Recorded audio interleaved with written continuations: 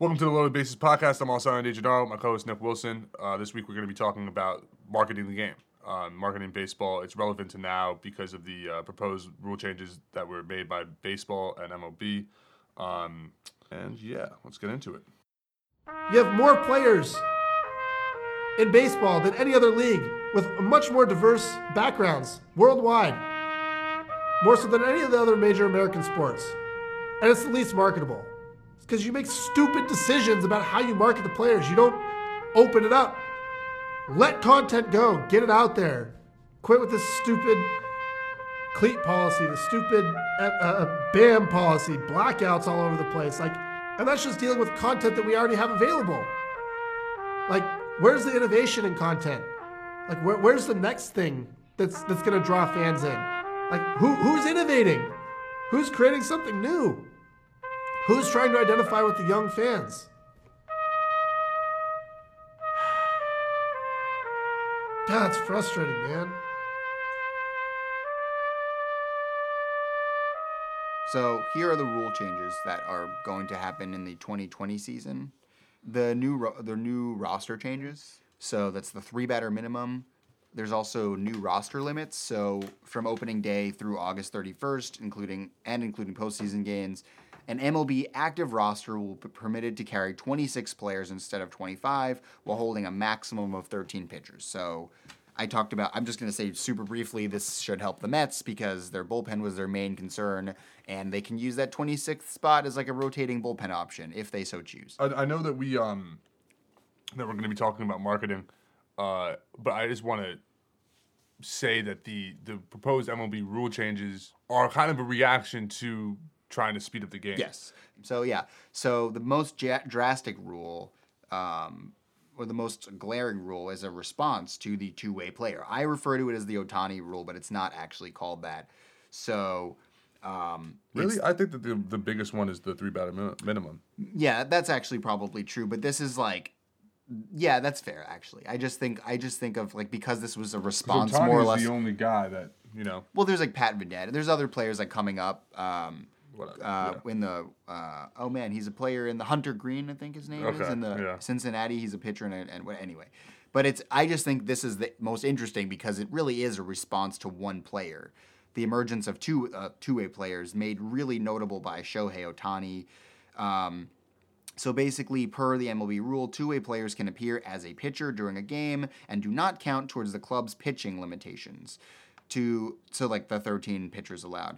So to qualify as a two-way player, a player must accrue at least 20 major league innings pitched, at least 20 major league games started as a position player or DH, with at least 3 plate appearances of each of those games in each of the current regular seasons prior seasons like 2020 only. This will include 2019, 2018, which will not really affect most players who are two-way players because there's one now. Teams must declare which player is a two-way player in advance of the game. Once declared, that designation will remain in effect the remainder of the regular season and postseason. Again, really going to only affect Shohei Ohtani, right? The extra player rule, so the 26th player, really simple, right? Which allows teams to call up an extra player in situations such as a doubleheader. Similar, actually, not the same, but a doubleheader will be replaced with a 27th player rule between the start of the season and August 31st. This player will not count towards the pitcher roster limits above, and certain circumstances where the club may designate a 14th pitcher, perhaps an injury or a really late inning game. Injured list reinstatement and option period for pitchers.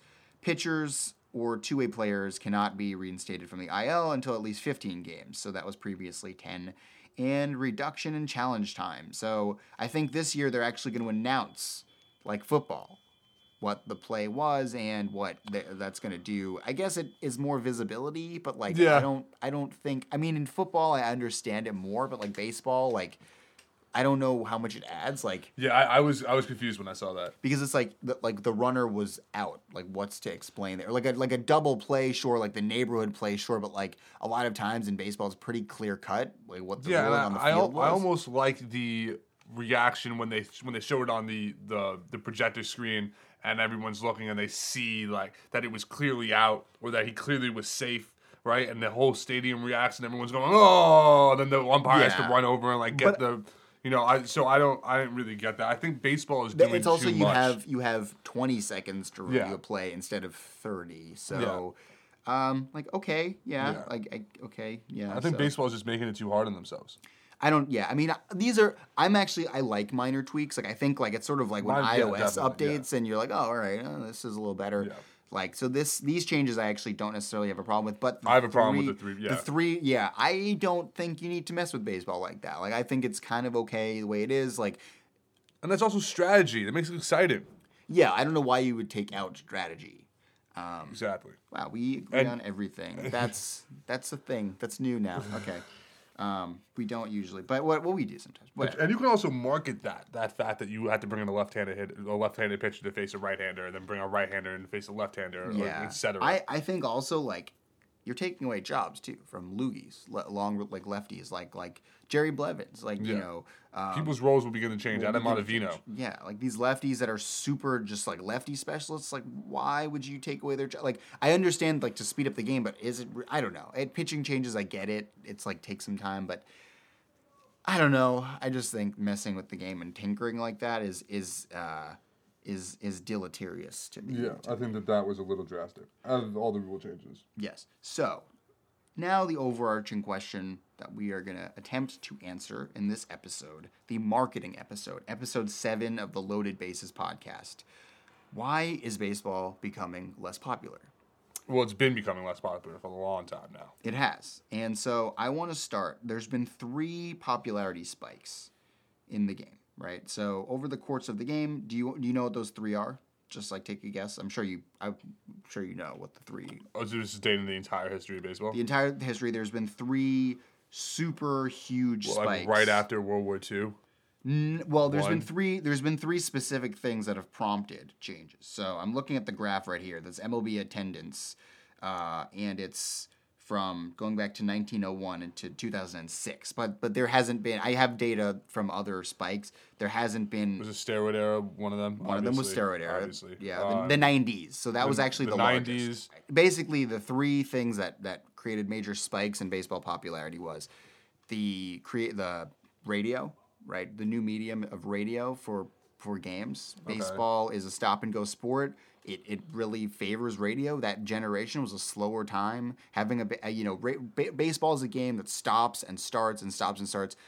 You have a lot of time for analysis. Like, baseball is inherently lends itself to analysis, and so that in the audio form, it makes a lot of sense. So it just they work together, and so that was the first one. Okay. The second one... I have a point on that, but continue. No, say it now. What I was going to say is that... Isn't that obvious, though? Because how else were you catching games before radio? Well, that's true, too. And then again, radio was the only medium to watch it on because people didn't have television. Right. So that is... Actually, you're right. That's the main thing, right? It was the only... So that's an obvious spike. But that's an obvious... No. These are obvious spikes. But I'm saying that... I like, you're right. Like, that... that it was the only option, but I think like if soccer, let's say, was on the radio, aside the fact that soccer fans are like die hard, like baseball is better on radio than soccer is on radio. Mm-hmm. So I think that helped. Especially like people used to listen to like the game all day, like in the deli. Like the deli, that was the thing. My dad and my friends' dads would tell me, like, you go into a deli, you say, "What's the score?" Of course, yeah, of course. Yeah. It still happens now. Not less so, right? So then the second spike, you obviously can guess, was television. Yeah, and then the third one was steroids. But of those 3 spikes, right? We've kind of alluded to this. The major spike was steroids. Was the steroid era. In the 90s. So all throughout the 90s, like MLB attendance, we saw precipitous, like these huge spikes in the game, right? And then after steroids, it sort of just fell. Okay. And there was one spike in 2003. I've done some research and I checked on that, and there was a couple reasons, like post 9/11, those seasons just happened to be really good. But the question that I have is, like, you know, I want just to answer this question, right? I went back and I looked at the 2003 NLAL All-Star game. And I was looking at a lot of the players on those rosters, and I was like, wow, the players today are just as good. Like today the players are younger, they're faster, they're better, they're stronger. Like they're so exciting. But like, why are we not seeing the same attendance? And it's because it was after steroids.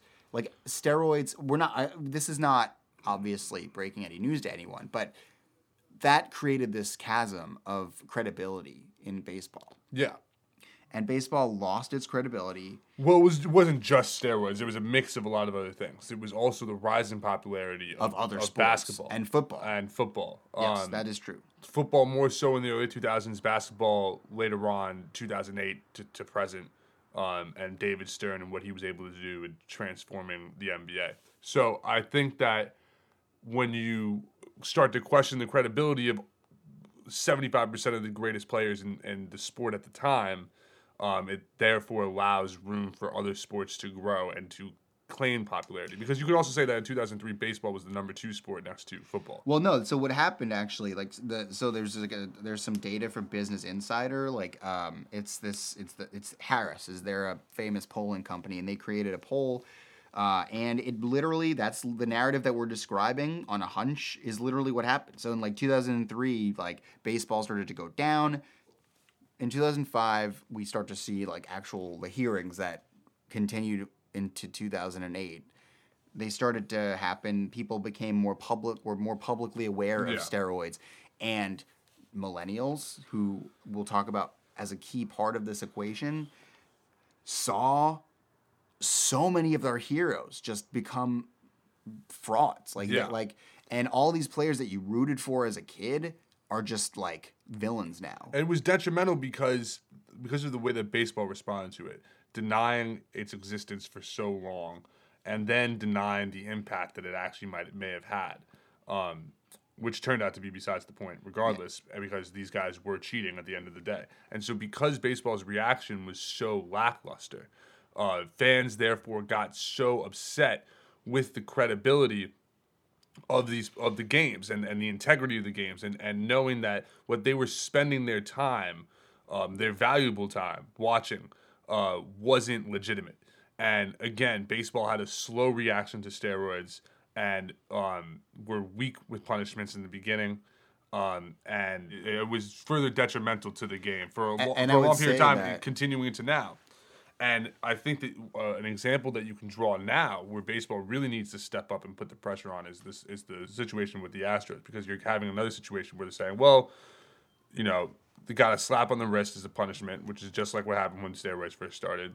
The claims that it might not have been as beneficial, which happened at exactly the same time that steroids happened. So baseball needs to be very careful and not angering the fans further, because we are finally just beginning to get out of that period of cheating scandals, and then to be thrown back into it when you were so sure that all these players were so great, and they're talented. It's not good for the sport at all. Yeah, so basically the data actually shows, right, the Harris polls, that it is literally right around 2003, right before the shit really hits the fan. Football actually specifically swoops in and takes popularity. So 2003, 32% of Americans say that football is their favorite sport, as opposed to 16%. Baseball, which is baseball was at 7%. Damn. So it was just unbelievable that how much it flew, and MLB attendance shows this. That's interesting though, because steroids wasn't in the forefront at that time. So 2000 to 2001 season, we saw a rise because of, I think all sports saw a jump. It's 3.60% attendance, right? After 9/11, baseball becomes a distraction. But then every year after that, we saw 2002, down 6%. 2003, it in terms of it elevated, it didn't stop going down at the same percent, but it's down 4.4%. 2004, it's up 8%. It's up 2%. It's up but ultimately the trend is really going down.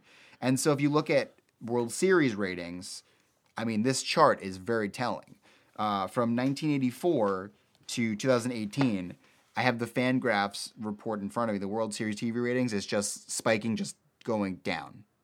Like literally just going up and down, but really down, trending down. It's no secret that baseball's popularity has rapidly decreased since the early 2000s. I think baseball's now in this loop where they keep continually comparing their success to the steroid era, but that was artificial. So MLB is now trapped in this loop where they're like, how do we get back to the popularity of the steroid era? Let's juice the balls. Everyone loved the home runs. Chicks dig the long ball. And they keep going back to that, but it's like, no, you need to find new frontiers. That is how MLB is going to escape this chasm that they're in, is to stop comparing yourself, stop trying to tinker with the game.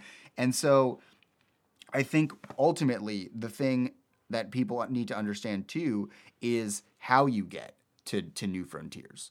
And I would start in terms of like certain demographics, like for instance, African Americans participate in baseball slightly less than they did. Like 2016, I think they hit a low. Yeah, I was going to say, I'm pretty sure the drop-off was pretty significant. And it still hasn't increased, but like you have to ask yourself why. And the main argument that I've heard is that, you know, African Americans and blacks don't have equal access to some of the resources that allow maybe like travel teams to happen, or like that's some of the arguments that I've heard. But it also seems like, I mean, I heard something like there was something about like Justin Verlander, like he was struggling to like pay for, which I'm not sure is true, but it just seems like, yeah, there was some report on him done by Bleacher Report where someone like was reporting that he like almost didn't have like pay for his travel teams because his parents couldn't afford it. But like, it just seems like, you know, I think one of the, my bad. Baseball struggles to attract like blacks and African Americans to the sport. And I think one of the reasons is kind of obvious, though, in the fact that there is an instant success when you get to the league. In basketball and in football, you're drafted out of college or high school, you go straight to the league. In baseball, it's not that way. And the idea of making $600 a month in the minor leagues is not appealing because, again, you're not guaranteed to make it to the major leagues. Obviously, you're not going to you can't rid the majors of the minor leagues because you have to get to that point. Yeah. And that's what makes the sport so great, is that you have to still go through all this training to even make it to the pros. And that's the other thing that I always say. I go back to the CSR model with Starbucks. CSR is corporate social responsibility. You know, we hear these companies like Starbucks, or their mission statement, right, is like, when you come in our store, we want you to feel like you can be inspired to do anything. Oh. It's like, no, pay your fucking taxes, and maybe people will actually start to like believe some of the things that you're saying. MLB is very similar, right? They have all these things, you know, let the kids play and all these. I like to let the kids play. Fine, but I'm saying pay your fucking players in the minor leagues. Definitely. Pay your players. Yeah. Make it so that they can actually okay. So the other thing is like the opportunity cost to play a sport.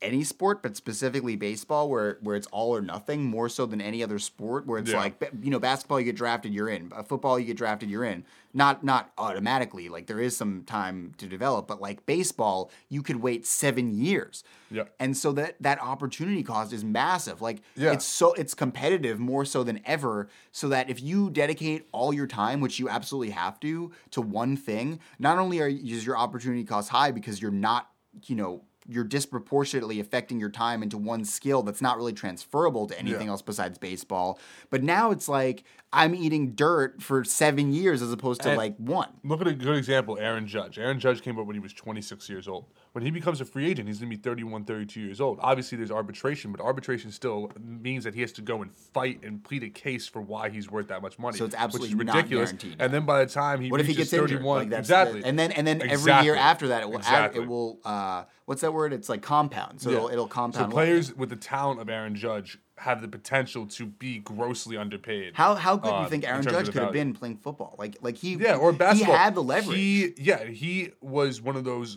the 3-team athlete guys. I do wonder if MLB, however, understands, because there is like more talent is always going to equal more opportunity for marketing. The amount of young players we have today is like it's nothing we've seen in 100 years, and MLB has this amazing opportunity to market these young players, and they're kind of doing they're not doing a good job. In some cases they are, like individual examples they are, but like if you could attract more talent, even more than you have now, if you made baseball, if you just paid your minor league players better. But I think baseball's spoiled with the amount of players they have now, so they might not respond to that. I think baseball has always had a plethora of good players. I think that they need to take their own advice and let the kids play. They're trying too much. They're overthinking this. Yeah. I think also, like, obviously, right, I am not the voice of the Asian community or the Black community or any other community. I'm the voice of myself, right? But if I were part of any other group, I would kind of look at football and be like, do they have my best interests at heart? I don't think they have But I don't think they have your best interest at heart in baseball at the lower levels. But I know if I play baseball, like, I'm not gonna get a concussion in a week. Like, but look at how popular football is, and then how much systemic issues there are in that sport. Yeah. Like, that rot from the head down, Rotten. racist ideas, and not being able to get out of their own way and do what's right and change with the mindset of the people. Right? Yeah. And yet, they're still the most popular sport. It's a sport where, like, 45% of the players that end up playing end up dying from a head injury or CTE down the line. Killing themselves. And not Aaron Rodgers, Aaron Hernandez. Aaron Like, that whole Hernandez, controversy really didn't make a dent in the popularity of the sport. Now, in terms of also, like, the access to the sport, right? Yeah. How much things cost. I think it's kind of this. I've heard so many times that baseball costs more to play than other sports.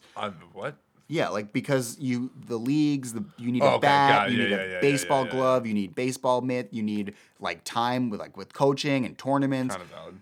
But I don't see why football is less expensive than baseball. What if you break your arm playing football? True. Medical costs. But you know what? There's medical costs in any sport. But you can disproportionately football. Yeah, okay, every football player I've ever met always has a story of how they dislocated their shoulder, broke their shin, or whatever. And then you're not playing for a year. The only reason why I don't think that argument's in the forefront is because you can technically hurt yourself playing any sport. But it's so much disproportionately. In terms of equipment. And also you can impact your facilities. Like, getting a concussion can hurt your ability to, like, function as an adult as you get older. So anyway, that argument, I think basketball is obviously, and soccer are obviously. Well, we're not going to sit here and it's not that we're trying to deter people from why. Oh, I think you should like baseball over football. Of course, that's our opinion. Not everybody's going to agree with that statement. And I agree. Like, people love football, people love basketball, people love baseball. But the problem is that people who love baseball have stopped watching baseball. Right. That is and fair. It was a large portion of the country, and they've just kind of a lot of people that I've talked to. Baseball is losing Hispanic fans. Think about you and I. We've been friends since we were 5 years old. So think about. I haven't fucked with you ever, so I don't know what you're talking about. It's a nice guy. Think about the friends that we had growing up who were diehard baseball fans, right? Like Evan, everybody, or Cooper, right? Paul, Jake, I can't sit one of those guys down. Maybe Jake, but I can't sit one of those guys down right now. Brian, and have an intelligent conversation with them about baseball today, and I don't even about baseball today. Well, but no, about, hold on. But I just don't think they want to. Not about baseball today, but about sports today in general. I mean, maybe not Brian, but I'm talking about, like, Evan and Cooper. Like, I can't have a conversation about sports with them in general because they were such baseball fans. They stopped watching the game, and then they stopped watching sports altogether. So there is that group of people that were baseball fans growing up. Well, this is anecdotal evidence, but I guess it represents perhaps what other people. Because I have a lot of people who tell me I don't watch baseball. I can't. It's boring. Exactly, but I don't think that's a problem. I think baseball needs to stop thinking that that's a problem with the game, because. So I mentioned this again. What's the problem with the game? That it's boring. Like, so I went to a game. I mentioned this in another episode, but I'll just mention it again. Like, I was playing ball. I mean, not playing ball. Sorry, I was at a Cubs game, and my friend Jake just turns to me, and he was just like, "Dude, I understand why people don't like baseball because it's the third inning and, like, nothing has happened." But in my mind, I was watching that game, and I was like, Jake he's extremely smart. He knows more about baseball than I do, but he was saying that, like, tongue in cheek, but like obviously if you like baseball, you're focusing, if you care about those players and you know them, you're focusing on their individual stories and their successes and their, I know he's working on his slider and blah, blah, blah. Like, I know the organizational philosophy. That's how I enjoy the game. Of course. But most fans don't. That's been built up through you. Yes, throughout time.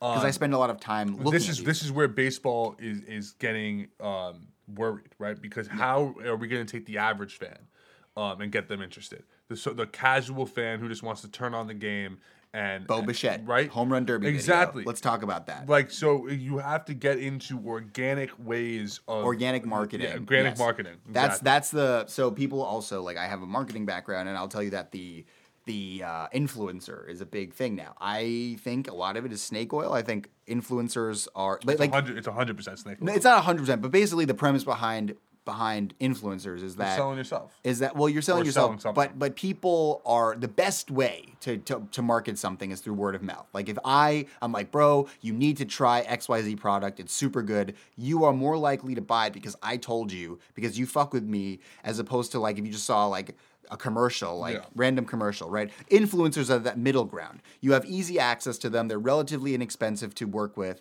and they're supposed to be like the middle ground between that word of mouth. And like they're like, hey, you fuck with XYZ influencer, and then the influencer's like, hey, you should try like oil. No, but I'm saying that's the principle of organic marketing. And so what I saw, the one really, really good organic marketing ad that I saw was the Bo Bichette off-field home run derby video. Yeah, it wasn't just him; it was other players. It was other players, but that's the one that they marketed. Yeah. Bo Bichette was talking to this young kid. Yeah, the young kid. He hops over the fence. He hops over the fence, and the kid is like, he's like, yo, man, the camera's watching you. And then the kid's like, oh shit. And he's like, no, I'm just kidding. Come through. Yeah. And they had a home run derby on a beach. Yeah. And I was like, dope. Oh my god, that is organic marketing. But why is it that I had to see something like that once every 10 years? That's the problem. Yeah. And so I think this is extremely biased, but I think shows like ours, because MLB is spoiled because millennials, right? So millennials are a generation that they kind of have in a way, a little bit,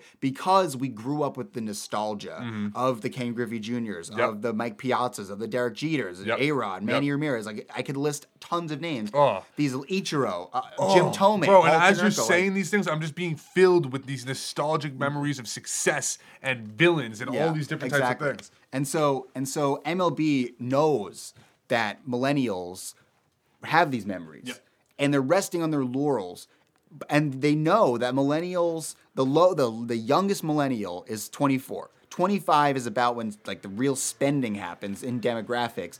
And they know they're resting on their laurels, so they don't really have to market to us. But guess what? Other sports are picking us off because we were watching other sports too. Maybe not as much, but I remember as a kid, a lot of my friends were watching football, but they were watching baseball either more or just as much. Yeah. But football is more popular now. Yeah. And football and basketball do a much better job of being accessible to their fans. SportsCenter talks about these, like, this is your wheelhouse. So what I was going to say is I feel like baseball just comes off lazy trying to... In terms of trying to connect with the fans. And marketing. With marketing, we'll use it as a broad term. I'll go on YouTube, right? I like to watch debate shows. I'm a fan of just sports talk in general. I'm a fan of sports in general, right? Which helps when dealing with these types of things. And I'm just baseball, so I don't... Exactly. This is why this is your... I don't like football, but I like stories, and sometimes when there's an interesting story going on, I'll turn on a football game, right? I've become a fan of the NBA over my time. The thing is that if I'm looking for, let's say when the Astros cheating scandal happened, right? I remember like when they hand down the punishment, I was like, oh, I want to hear what Chris Russo has to say about this. I like watching High Heat. So I was like, all right, Chris Russo, High Heat, Astros scandal. YouTube did. I was getting videos of Chris Russo and Brian Kenny, the first videos that showed up, talking about the Astros 3 years ago. And nothing that was relevant as to now. If I go and I YouTube First Take, right? First Take is the biggest debate show in the country, and it's the most watched show on ESPN. I find videos every 30 minutes that they're posting constantly, little segments of Stephen A. Smith, of Max Kellerman, speaking on issues. But what are they always talking about? They're talking about basketball and football. And it's like pulling teeth to get them to talk about baseball. They're both Yankee fans, so when the Yankees do well, sometimes they'll talk about the Yankees. But that's not why. They just... No, I know, but it's just because the Yankees are a big market. They're relevant. Yeah, exactly. And people love the Yankees, so they know that when they speak about the Yankees, it's a large enough demographic that they can get people drawn in because there's that many people that are fans of them, right? The Astros cheating scandal was so big that they knew that if they spent 5 minutes talking about it, they'll still get some views, so it's worth it to them. But because baseball has become so unpopular, these debate shows do not speak on baseball at all. Can we blame them for that? No. Can we blame baseball for not being able to find relevant content of people talking. Like, I can find Michael K. show stuff because the ESPN knows how to market the Michael K. show. MLB Network and baseball do not know how to market their own shows. It takes me days to find a Ken Rosenthal video of him speaking on something that happened. What were you saying? I was just going to say, I want to play a clip for you. This is Trevor Bauer speaking on the issues with MLB, and I think he is a figure that we have all come to know because he's outspoken. So take a listen to this. Later, and Mike Trout goes and launches himself and robs a homer or something, and you can't find the highlight anywhere online. It's ridiculous. You got BAM, that Baseball Advanced Media, that was designed to just centralize all MLB content and force people to pay to have access to it. Great, you made a lot of money up front, but you centralize all this content, you make people pay for it, and you know what you get? You get a missing generation of fans. This new ridiculous playoff policy that Rob Manfred has suggested or proposed or leaked. I don't even know how it got on the internet. I don't know why it would even get on the internet. It's that ridiculous. Like, just reading through it without even thinking about it for a second, they're just wrong. Like, who put this out without thinking of the fact that the best team in the league is going to get a 6-day layoff, a 7-day layoff, while we sort out this whole 3 games here and this wild card, and we're going to pick our opponent, and we're going to do this whole reality TV stuff. Meanwhile, the best team in baseball is sitting at home waiting for all this crap to transpire. God forbid someone's ace pitches 4 days before the end of the regular season and then has 10 days in between starts. So, one thing I was going to say real quick, just about... from that clip. His point on the playoffs. I've kind of come around... And we'll get into what the proposed rule changes for the playoffs are. I think I agree with everything that Trevor Bauer said. I think that one thing that is important to note, though, is that some things that are going to make the game more popular and more exciting are going to be things that are going to hurt the players. Players might have to adapt to the changes that they're making for the proposed playoff format. And again, I think that it could be exciting for the game. I think that having the second place team be able to choose their opponent, things that might add. It's the first place team. No, it's the second place team. The first place team gets a bye. Oh, yeah. The amount of, anger that could add to the team that's being the team that's chosen, okay, so you want to, take us on? That's exciting for the game. So I think that some of the proposed rule changes will benefit the game and that players are going to have to accept that. I want you to understand, though, the one thing that baseball has done, the format, the playoff format, where essentially it's supposed to deter tanking because half the league now is eligible to be in the playoffs, and it's gonna I don't think extending the playoffs is necessarily a bad thing, and I do think that the rules address tanking, but it does two things. The reason I was actually very open-minded about this when I first heard about it. It does more teams in the league. There's no top, I would rather have no teams tanking because that really is deleterious for specific markets. We've seen, the A's, people complain that their market is low, and the White Sox, people complain that their market's low. But when those teams are good, those teams draw attendance. And same with the Royals. And it's also with the changes over time, it's kind of become this one big pool. So the market, everybody's kind of playing in the same pond now. But the point that I'm trying to make, right, is if every team in the league, or half the teams in the league, are good, what's that going to do to free agent spending? Free agency is something that has always been a very competitive market. And now if every team has a greater chance of going to the playoffs, I think that's not only going to deter free agent spending, because teams are going to be the hurdle for me to leap to get to the playoffs is so low because the chances are so high of me getting there. I don't think I'm going to spend $300 million on Manny Machado. What that's also going to do is it's going to make this free agency drag like it's been. And what does that mean for marketing? It means that if you sign Manny Machado in January now, it didn't drag this year.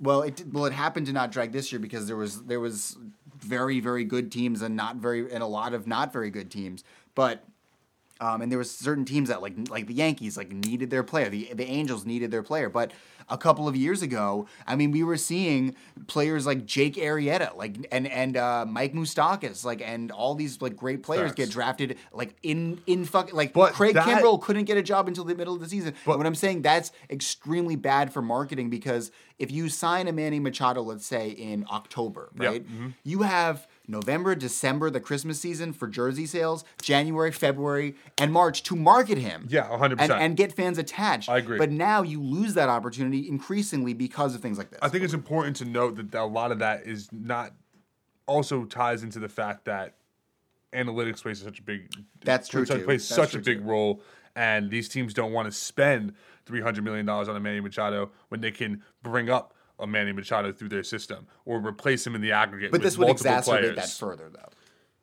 Yeah, facts. I agree. So those are both true, right? Yeah. So the other thing, and the point that we're trying to get at is that the problem with MLB's marketing is that there's so many avenues we can go down. The other thing that I wanted to talk about is StatCast. So StatCast, I had this question that I wanted to ask, which is MLB has been unabashed in their marketing of StatCast. But I know lots of older fans, personally, this is anecdotal, who don't really buy them. First of all, defensive metrics, a lot of my friends don't understand them. A lot of my friends don't buy them. They just think they're stupid. How do you measure defense through... Call me stupid? No. Yeah. Anyway. So, basically... people are not fully around to this idea of StatCast. So I was wondering how, if MLB is marketing this to a certain demographic and another fan base enjoys baseball differently without the StatCast, can these two things coexist, right? Can your StatCast crowd coexist with your not StatCast crowd in the same game? Like if you're ESPN and you're talking about launch angles and route efficiency, and I'm a fan that hates StatCast, is my enjoyment of the game affected, right? Mm-hmm. And something that I thought was interesting in the 90s, ESPN. This was not meant to be StatCast related at all. This was not even meant to be a movement. But ESPN in the 90s had this thing on their broadcasts where they talked about swing speed. Now, swing speed is a very important part of the game, and it's a really useful tool. But StatCast actually doesn't feature it, at least not on their website. You can't find it, and so ESPN. I think that's amazing. But ESPN got rid of it because they didn't think fans really liked it. And so maybe I'm thinking wow, maybe the establishment like baseball doesn't think that fans enjoy this. But in 2018, ESPN actually did a StatCast game with Mike Petriello, Eduardo Perez, and someone else whose name I don't remember. But basically, that was actually a huge success. Fans really, really liked that game. And I watched it, and I actually kind of wavered back and forth between the Viskurgin game and the Petriello game. Uh-huh. It was a little too much for me, even though I love stats, but I kind of didn't need to see it all the time. But objectively, it was a very big success. Yeah, I think that baseball allows for that ratings kind of went stuff. Up in that game. Baseball allows for that kind of stuff. You're watching an NBA game, you're hearing Mike Breen being like, Van Vliet with the ball, Kyrie coming up the floor, bang, okay, now LeBron has the ball, now he's running up the floor. And it doesn't allow for room to add certain things, and baseball is slow-paced, and it allows for you to add content in that is more engaging for the fan. So I think that adding things like probability, adding things like swing speed, like you said, or other various statistics, can be interesting for the fan, and they've been doing that recently in the postseason, and I'm a fan of it, and I mean, why not? You want to fill the game up with content. So I do want to say something, because I've also heard this idea that baseball actually is talking about this idea of attention spans, right? So I wondered this myself, because I was thinking I don't think doesn't seem true. I enjoy baseball as much as I ever did, if not more. Yeah, and I mean, I have adult ADD. Okay, I am fully diagnosed with adult ADD, And so, attention span is something that I find to be a problem, but it seemed like far-fetched, this idea that an entire generation of adults can't focus when they want to on something that interests them.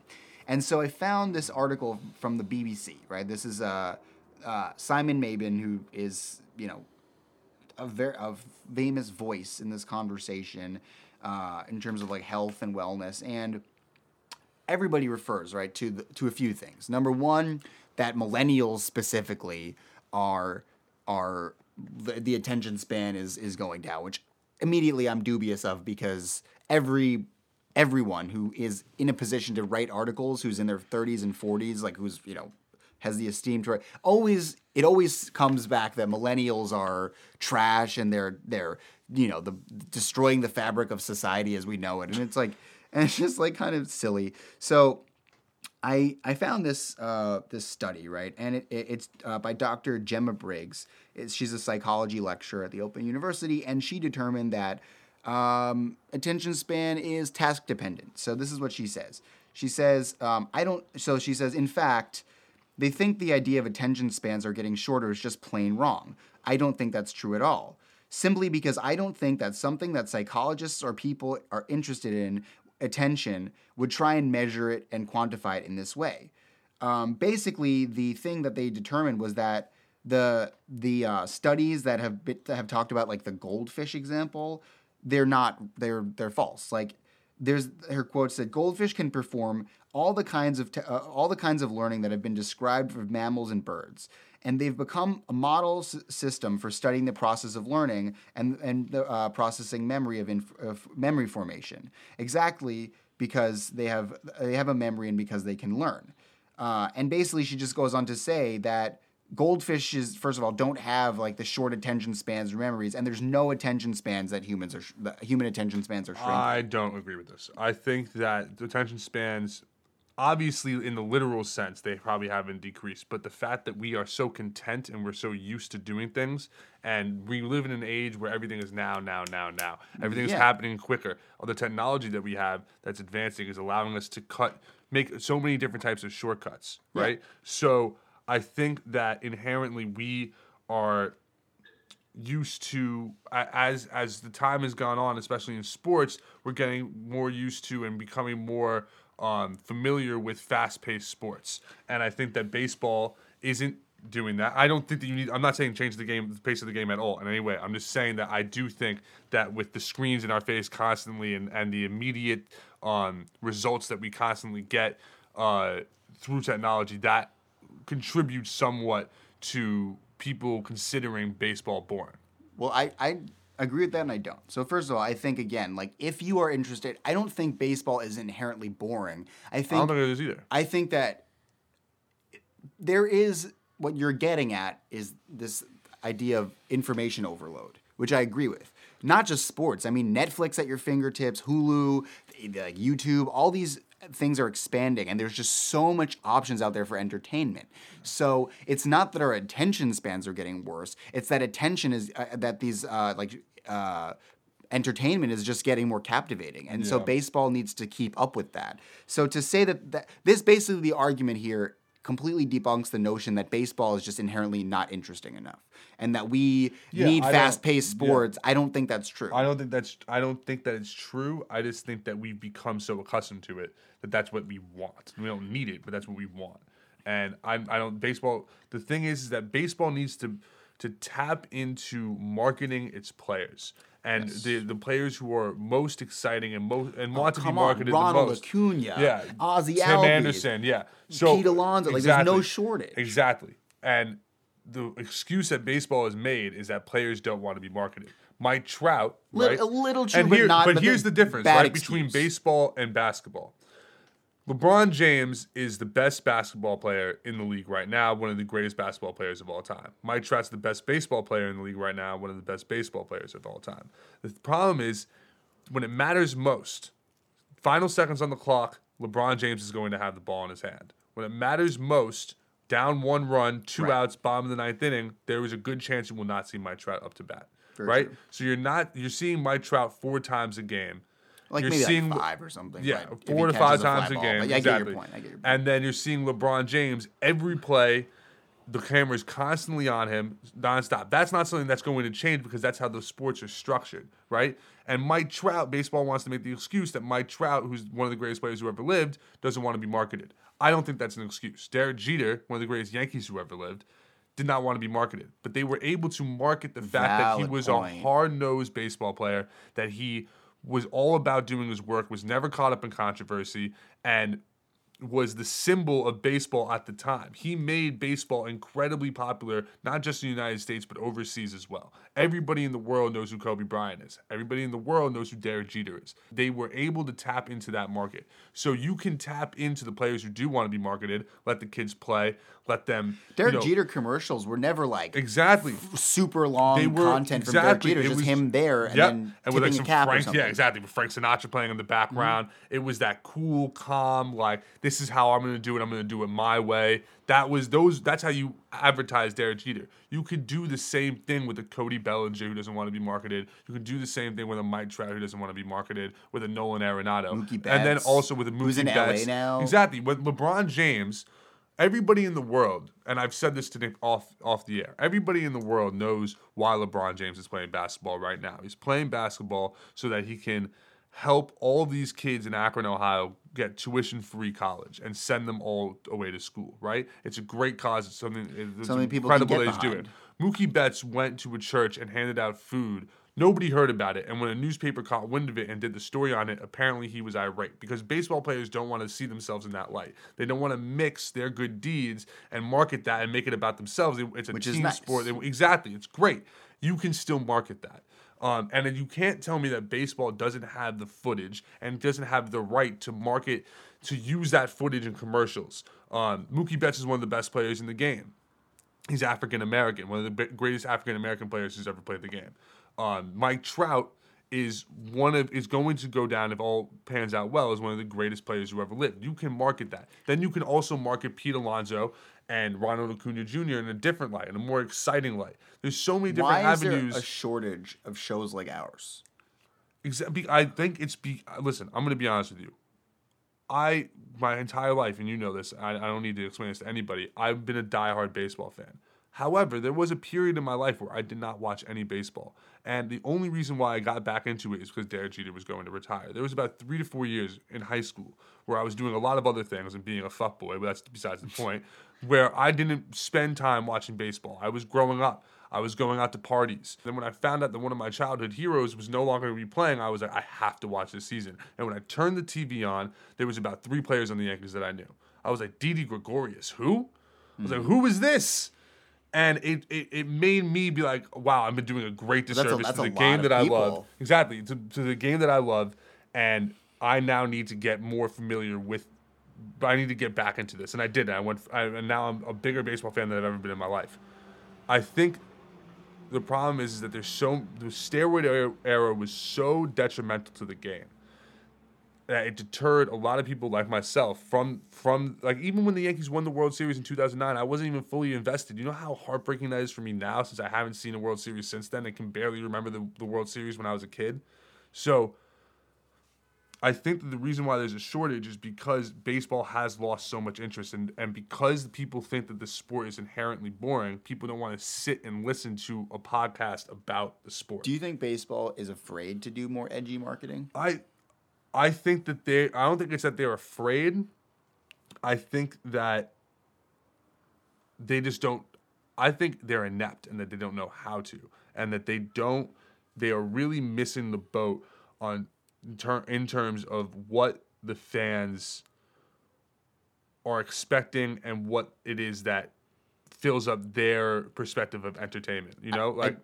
I do think that there are some legitimate points to like the fundamentals of the game, like the 3 true outcomes, like the ball's just in play less, like, you know, more walks, more strikeouts, more home runs. It's momentary. Like it's very it's just you know, oh, he struck out. I mean, strikeouts are bad because it's like 10 pitches or whatever, and then it's like nothing comes of it. A walk is the same and a home run is very quick, but to your point, these are just excuses in my mind. Like, I don't think that's the difference between a fan watching and a fan not watching. You can't. Yeah. I just wanted to be quick because I had some ideas about how baseball can market because we're just really quickly. All I was going to say is that baseball can't try to be like the other sports. Yes. They have to stay true to who they are. Stop trying to speed the game up. The Super Bowl was 3.5 hours. The National Football Game was 4 hours and 15 minutes. The Clemson, that's what I meant. The college football Clemson, game. who is that? Clemson versus Alabama, I think. I don't know who. No. Wasn't it like? Because I could care less about college. Why is it that college football is getting more ratings and these players? These kids are. They're not, and it's longer. If anything, it's longer. But these kids aren't getting paid, and they're going out there and getting their heads bashed in. Okay, I'm sorry. No, that's fine. No, I'm just saying because like. I'm just looking at some possible opportunities. I've noticed like the Travis Scott, Nike. Yeah, great point. Fire. Some of the ambassadors of this movement. Clint Frazier. But then Clint Frazier is not only deterred by people reporting on the league, by the commissioner's office. He's also deterred by other players. Al Leiter, when he came up, was really good friends with Michael Kay, who at the time was a reporter. And Al Leiter would get ostracized for having a relationship with not just Michael Kay, but other reporters because he was friendly with them. Nick Swisher was constantly made fun of and berated for being friendly with reporters. That's not their MO. It's unlike basketball, who are very forthcoming. Baseball players don't want to be bothered. Well, I think what MLB needs to do is... But they need to market that. Well, what I'm saying is I think MLB also is missing this opportunity to reach, like, initiatives to reach young audiences. So, first of all, I think that MLB should contract and subsidize podcasts like ours. Now, that sounds incredibly biased, and it sounds like I'm just... Rule number 1, give us money. That would help a lot. But I think it's true. Like, you can be a silent partner... And you can, like, for instance, like increase the production quality of podcasts like ours and also not have your name directly attached. So you can both have us propping up your sport, but also be a silent partner and not have your potentially, precious image tarnished. Also, another idea that I had, right? Now, bear with me, right? Just picture this because this is kind of like out of the box. So... You know how like MLB had the Players Weekend, right? And the jerseys, you like the Yankees jersey, but for the most part, everyone just thought they were terrible. I just liked the way that it looked. I mean, but first of all, like the white, I thought it was awful. The white jerseys, you could barely even make out the logos. It's just terrible. Black jerseys, the black jerseys were kind of hot, but yeah. But I mean, it looked. I think it was supposed to be like Spy versus Spy, but like who the fuck even knows what that is? Wow, is that really what it was supposed to be? I heard that, but I don't even think. I don't know if that's true, but like that's fine, but it's so irrelevant to baseball and the time. Spy versus Spy, Mad Magazine. That was my shit. I mean, you love Mad. I actually know you like loved Mad Magazine. Mad TV. I hated Mad TV. I love Mad TV. Mad Magazine was fine. Anyway, my point is right that like the jerseys. Like if you look at other sports jerseys, they're so like in terms of reaching millennials. There's these back end markets like these reseller markets and jerseys, and these are ways you permeate popular culture. So I'm thinking, right, just a way to reach our generation. I'm telling you, MLB, you can have this idea. Imagine this. A designer, right? Like a famous designer. I don't know many famous designers, but imagine like a famous designer, you get, like whatever, like the blessing from the streets. Like they like, that's like some corporate motherfuckers probably just like thinking of it that way. You find, designers that are relevant to that city. And one game a year, a designer from each state or each MLB team that's relevant to that team designs a logo, like designs a jersey for that game, and then you play with those jerseys. Yeah. Maybe that's an idea for the Players Weekend. But the nicknames are so bad. Stupid. Not everyone needs a fucking nickname. Yeah, I agree. Some of them are just adding Y to the end of the name. Like that's just like Booney. What the fuck is that? Booney. Wow. I think that.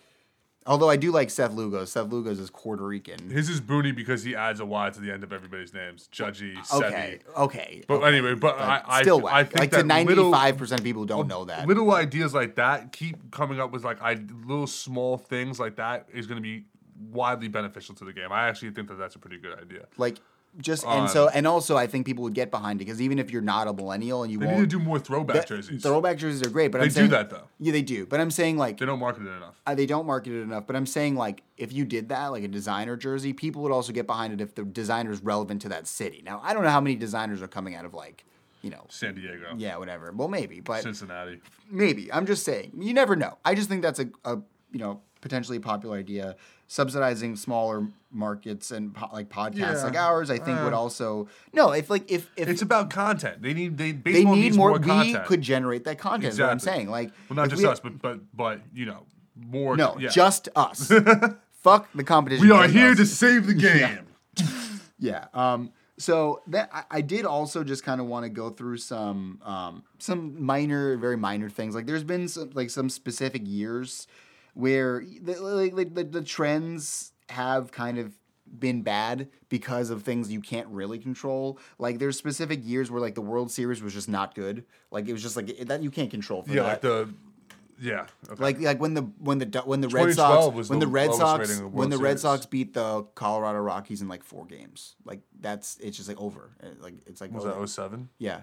And it's like the Rockies like were this great story and the Red Sox were just like nope. Oh, something that I've seen but also like some seasons are actually weirdly enough affected by things like weather. Like a couple of years ago, it rained more than any other year, so ticket attendance was lower. I think that one thing that I've seen on MLB's Instagram page a lot is like they've been like throwback to one of the greatest World Series series ever played, which was the Rangers and the Cardinals.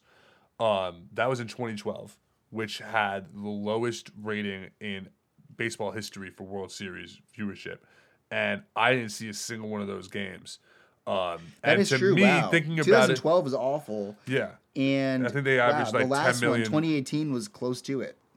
Yes. Now, that being said, there have been years in... 1986 is the best World Series. But the thing is, I don't think that the playoffs and marketing the World Series has been a huge problem. I mean, in 2016... granted, it was also the Cubs. I didn't really think about that before I said this. But in 2016, the Cavs were playing the Warriors, the Cubs were playing the Indians, and the World Series did better ratings than the NBA Finals. Yeah. Well, I also think MLB needs to, again, like just because the millennial market, I work in advertising and marketing, it's talked about constantly. How do we reach millennials? How do we have this data on millennials? How do we reach millennials? Listen to us. Like fucking ask us. We're telling you what we want. And millennials are experience oriented. We're always looking for things to do. Make your ticket prices packages so I can go with my group of friends. Yeah. Is it wrong? I think that we need to ditch this whole idea of how do we reach minorities? How do we reach millennials? And just market it the way that it's supposed to be marketed that makes it exciting to everybody. Stop trying to tap into this these demographics. No, because there's so much competition now. It makes it so disingenuous. Marketing in general is disingenuous. I do marketing, and I think marketing has very valuable roles, like especially if the ultimate cause is something worthwhile, like charitable organizations, like not-for-profits, there's a lot of generating revenue for your company, and there's a lot of reasons why marketing makes sense in a lot of different contexts. But there's so much competition now to reach sports audiences that segmenting into different demographics is an important tool. And a lot of times certain demographics are left out. Like a lot of times certain demographics, if they're a small percentage of the population, are left out. I'll say specifically like blacks and African Americans up until very recently felt completely left out of the marketing conversation because they were. Marketers were pieces of shit and they were like, blacks are a very small percentage of the population. Let's have one niche product. And African Americans and blacks were just like, I can tell the difference between this disingenuous bullshit and something that I actually would use. And marketers were like, what? You have it. So it's bad. MLB needs to delve into new frontiers, reaching demographic markets, reaching millennial markets, satisfying the old markets who are the ticket holders. I mentioned before, millennials are now in the spending, the prime spending of their lives. And you need to capture this now because like I said, the youngest millennials now are 24, 25, 26, 27. When they get those good jobs, will they be going to football games or will they be going to basketball games or will they be going to baseball games? and that's something that MLB needs to capture like yesterday. Yeah. So, anything else? Any final thoughts? Because I do feel like we've really captured every angle. I think that in conclusion, I think that baseball just needs more content. They need to market the players. Market the players who don't want to be marketed as well. You can create a market off of anything. You can tap in to the fact that Mike Trout doesn't want to be plastered all over the screens and he just wants to be a baseball player. Mm-hmm. We need content on YouTube. Every single exciting thing that happens, every little fight, every little altercation, every dope strikeout or fire home run needs to be on YouTube. Every debate show that talks about baseball, every time that Ken Rosenthal, who's the Adrian Wojnarowski of baseball, has a report, or Jeff Passan has breaking news, put it on YouTube. Get First Take to start talking about baseball. Get Up to start talking about baseball. Start attracting more celebrities to the games. Market that. And market the beauty of the game and how it's stayed so successful and been one of the most successful sports in the country and in the world for the past 120 years. And also, which we didn't touch on a lot, tap into the overseas market as well. Tap into Asia, tap into the Caribbean, tap into South America, especially where baseball is so widely popular and where they have their own leagues, professional leagues that are pretty good. Yeah, I mean, some of those markets I think are developing, and I think MLB, for instance, I read an article recently, I don't remember which publication, but it was claiming that MLB is starting to do more player development in China. And the tagline of the article was MLB may have found MLB may have found its Yao Ming. And so there's like a bunch of players now being developed in China, and player development is starting to ramp up in China. And I mean, what happened with Yao Ming in basketball, an entire generation of Asian Americans and Asians were introduced to basketball. Yeah, and I would say also, for me, I'm not a basketball fan, and I never have been really. Okay. But the one thing that really actually kind of got me interested, that I think was a way that basketball permeated popular culture, was Space Jam. Exactly. And why does MLB not have its own version of Space Jam? Well, you can say Sandlot, and maybe you can say think about the 90s, Major Leagues or whatever. When but baseball there hasn't been a good baseball movie in 30 years. I know, but when baseball was kids. At the height of its popularity, there was constantly these. There's more money in it, but I think you can still generate baseball makes made $10 billion last year. There's money in it. The one comforting thing I will say is that baseball isn't going anywhere. They are not suffering in terms of income. They still make. I think it's the second most money out of any major sports market in the world, and so they're there. They're gonna be around. The baseball's not going to, but you don't want to get to the point where you have 6,000 fans in the stand, like in the 70s. So we need to, or baseball needs to begin to come to its senses, stop tiptoeing around things, and just market the game for what it is. Market the players for who they are. And stop trying to make drastic rule changes and worrying about the speed of the game. It's something that needs to be touched on, definitely, maybe just a little bit. But for the most part, the game has been so successful for the span of time. I do kind of like the MLB playoff rule changes, but we'll talk about that. I do respect that MLB teams have found this loophole in tanking. It's extremely clever.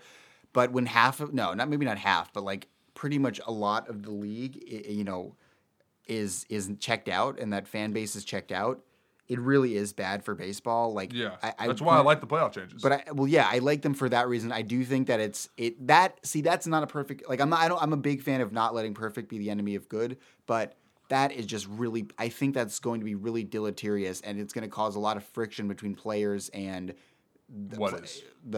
Having so many potentially competitive teams. I don't like the idea of expanding. I don't like the idea of expanding the amount of teams that go in, but I do like some of the other changes that they brought in. Perhaps, but I'm just saying, and also Trevor Bauer was right. You really are hurting. But the team that do that. With why are you making the team that won rest Like that's bad for the pitcher. Like, okay, but that happens already. That's bad. I mean, but they're expanding it more. Like now, there's this extra game. There's this bye where you don't play. That's not an advantage. I know, that's deleterious. But I mean,